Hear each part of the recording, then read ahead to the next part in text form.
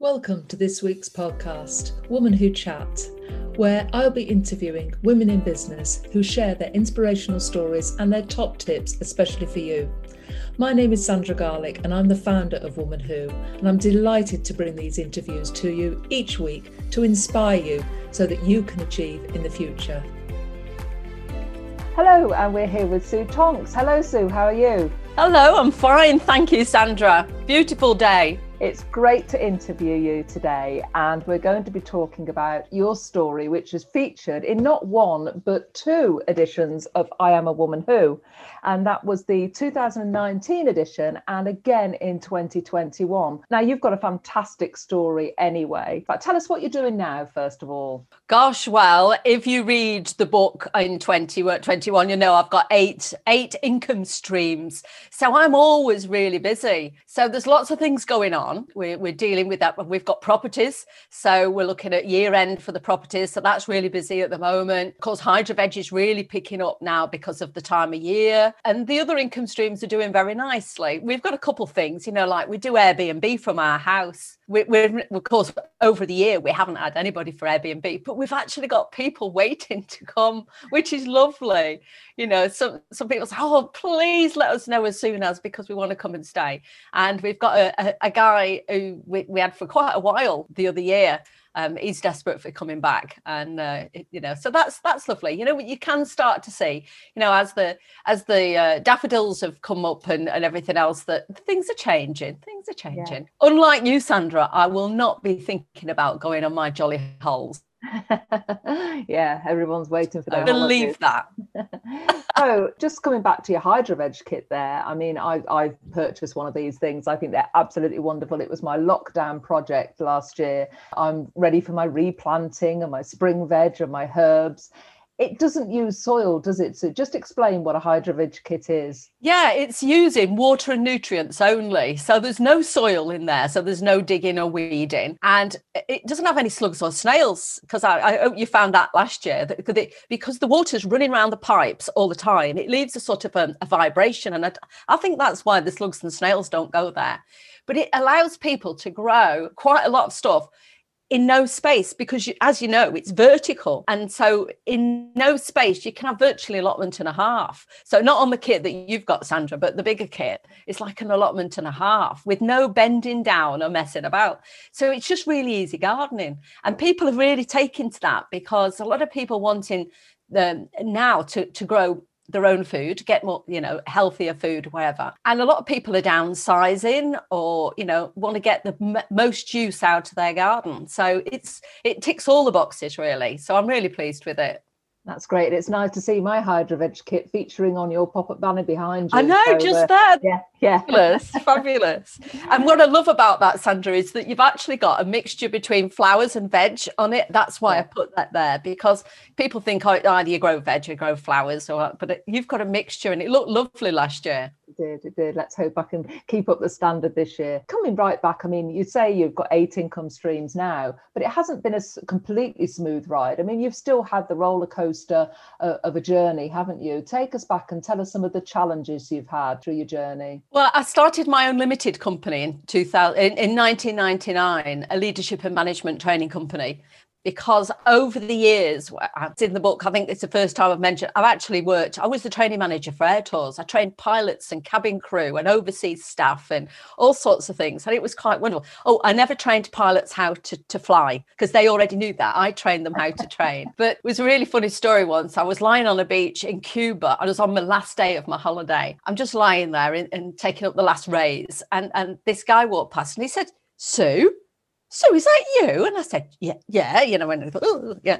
And it was the chief training captain. He said, what are you doing? I said, oh, I'm on my holidays. He says, when are you going back? I said, tomorrow. He said, oh, I'm flying you back. I said, oh, brilliant. So anyway, we wandered off and stuff, and we ended up on a jet ski, and off we went. And then the next morning, I'm on the flight, and cabin crew came over and said that the captain wants to know if you'd like to join him for takeoff on the flight deck. And I said, I'd love to. I said, but my friend's not very good with flying. I said, and I'll stay with her to support her. So she went away and she came back. She said, the captain says there are 2 seats on the jump seat. So she jumped up straight away and off we were. We flew from from Cuba all the way to Manchester and the cockpit was fabulous. Of course, that's when you could do that. Yes, exactly. But there wasn't a flight that I went on where somebody didn't recognise me. Oh, how fantastic. So it was lovely. So from all of that experience, I developed, and my work with Dale Carnegie, I developed a leadership and management training program. So I decided that that's what I'd do.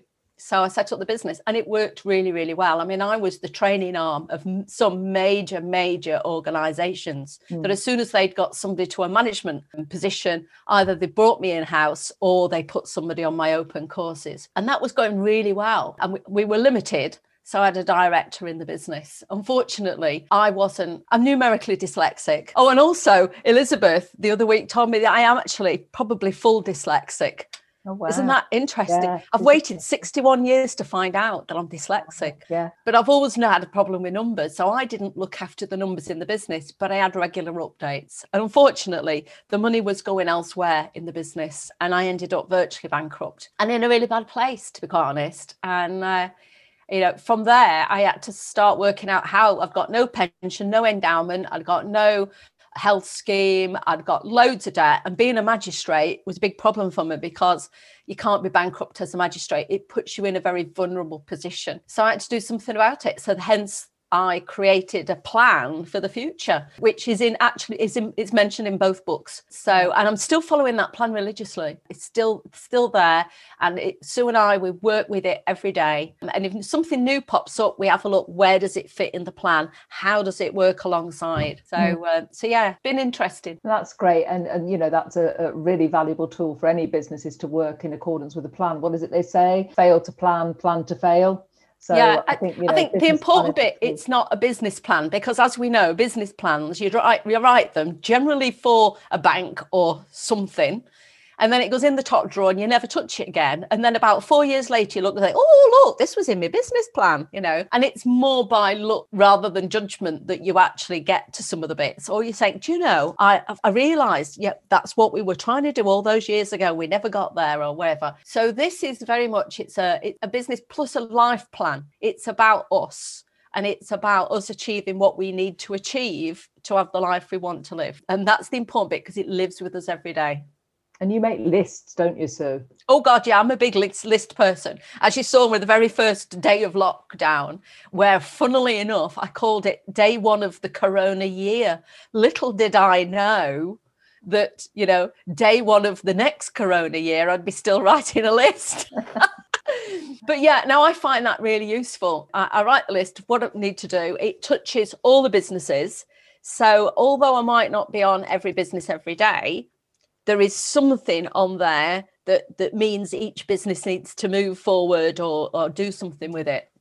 And that keeps me a bit on track, because it's quite easy if you've got lots of things going on that you forget some things. Whereas if I've got them on the list, I think, okay, I've still got that there and I've got to deal with it. So it keeps me a little bit more focused. But I love my lists. Yeah. And you're not new to Woman Who, are you? You've been involved with Woman Who in some way, virtually over the past 5 years. I think. Yeah. When I first moved down to Warwickshire, Woman Who was one of the first networking groups I popped up at. And I really enjoyed it. And then I can remember it was awards day, or we're having a big event up in Coombe Abbey, and I always arrive desperately early for everything, and I got there and you were in a bit of a flap. You couldn't get through the back door, and things needed to be put out, so I became useful then. You did. And your awards journey didn't finish there, did it? You entered, you were a finalist, and last year you were a winner. Yeah, it took me ages, but I was determined. I don't know whether I was a pest or whether I was persistent or resilient. You could put it to either of those words. Yeah. And I think it was just the right time for you. I mean, I don't judge the awards, so it's independent judging at shortlisting and finalists. But the judges said last year, I remember their comments was, "This is Sue's year. She's taken on board everything we've said in previous years, and now she's seen her business is coming to fruition." And that's how you got the recognition. But again, this year I've invited you onto the judging team now. So I know, I'm so excited. I'm so excited about that. That's going to be brilliant to see it from the other side, because I did say to it, I am not entering again. Yeah. Well, I think that's it. Some people that once they've won, actually it's nice. And I've got lots of judges on the panel who have been through the process and won awards or been finalists before. And that's really nice that they've sat in the chair, where the person's being interviewed. They've actually been there and done it, worn the T-shirt, as it were. I think it's the empathy and the understanding. Sometimes it's not the words on the page that makes the difference. And I think that takes me back to being a magistrate, because when people say, "Oh, well, what qualifications do you need as a magistrate?" You don't need any qualification. Anybody become a magistrate. And the whole point of it is it's somebody that sits in the community that can actually see situations. And there's lots of times when I've been sitting in court, I thought, oh, by the grace of God, I could have been stood there because of what's happened, that somebody had done something and any of us could have been in that situation. Well, I think that's very similar to the awards as well, because, you've been there, you've done it, you've felt it. And I think that's really, really important to get people, like me, that have gone through it 3 times, to actually, read between the lines as well. Yeah. And obviously you share a lot of your top tips in the 2 chapters that you've written. The first chapter in the first book is your story. And then this is a follow-up chapter bringing us up to date, which is absolutely great, in the 2 editions of the book. If you could leave the audience with a top tip today, what do you think that would be? What sort of insight could you share for our audience? Oh, do you know, Sandra, I have so many. At the moment, I think I'm just going through a bit of a chilled stage at the minute. All this Russian bother and everything else, and the COVID, it sort of calmed me down a bit. And I think it's just making the most of every day to enjoy yourself. I'm having some, like you, I'm doing lots of walks now. I'm walking out. We've got a lovely little lake at the side of me. We've got nesting swans. There's all sorts of things happening. And I'm just taking time out every day to enjoy that. And I think sometimes I miss that. In the rush of business and things going on, it's just to take that time back. And that's really important to me. So, sometimes it's okay to have a few hours out and it doesn't matter. Whereas, a year ago, it would have been, I've wasted my time this morning. I could have gone on with this, but I'm just in a totally different place at the minute. Yeah. And I think that's what I love most about your chapter this year, is you talk about managing that time. And I think a lot of us have gained that time back this year and really almost stepped off the hamster wheel and decided to actually take some time out and not feel guilty for it either. Yeah, that's the key thing. And thinking, oh, well, actually, I've done some really nice things today and I've thoroughly enjoyed myself, rather than I've got through the day. Yeah. Well, it's been fantastic talking to you, Sue. That's Sue Tonks from HydraVeg. Thank you, Sue. Thank you. You're welcome.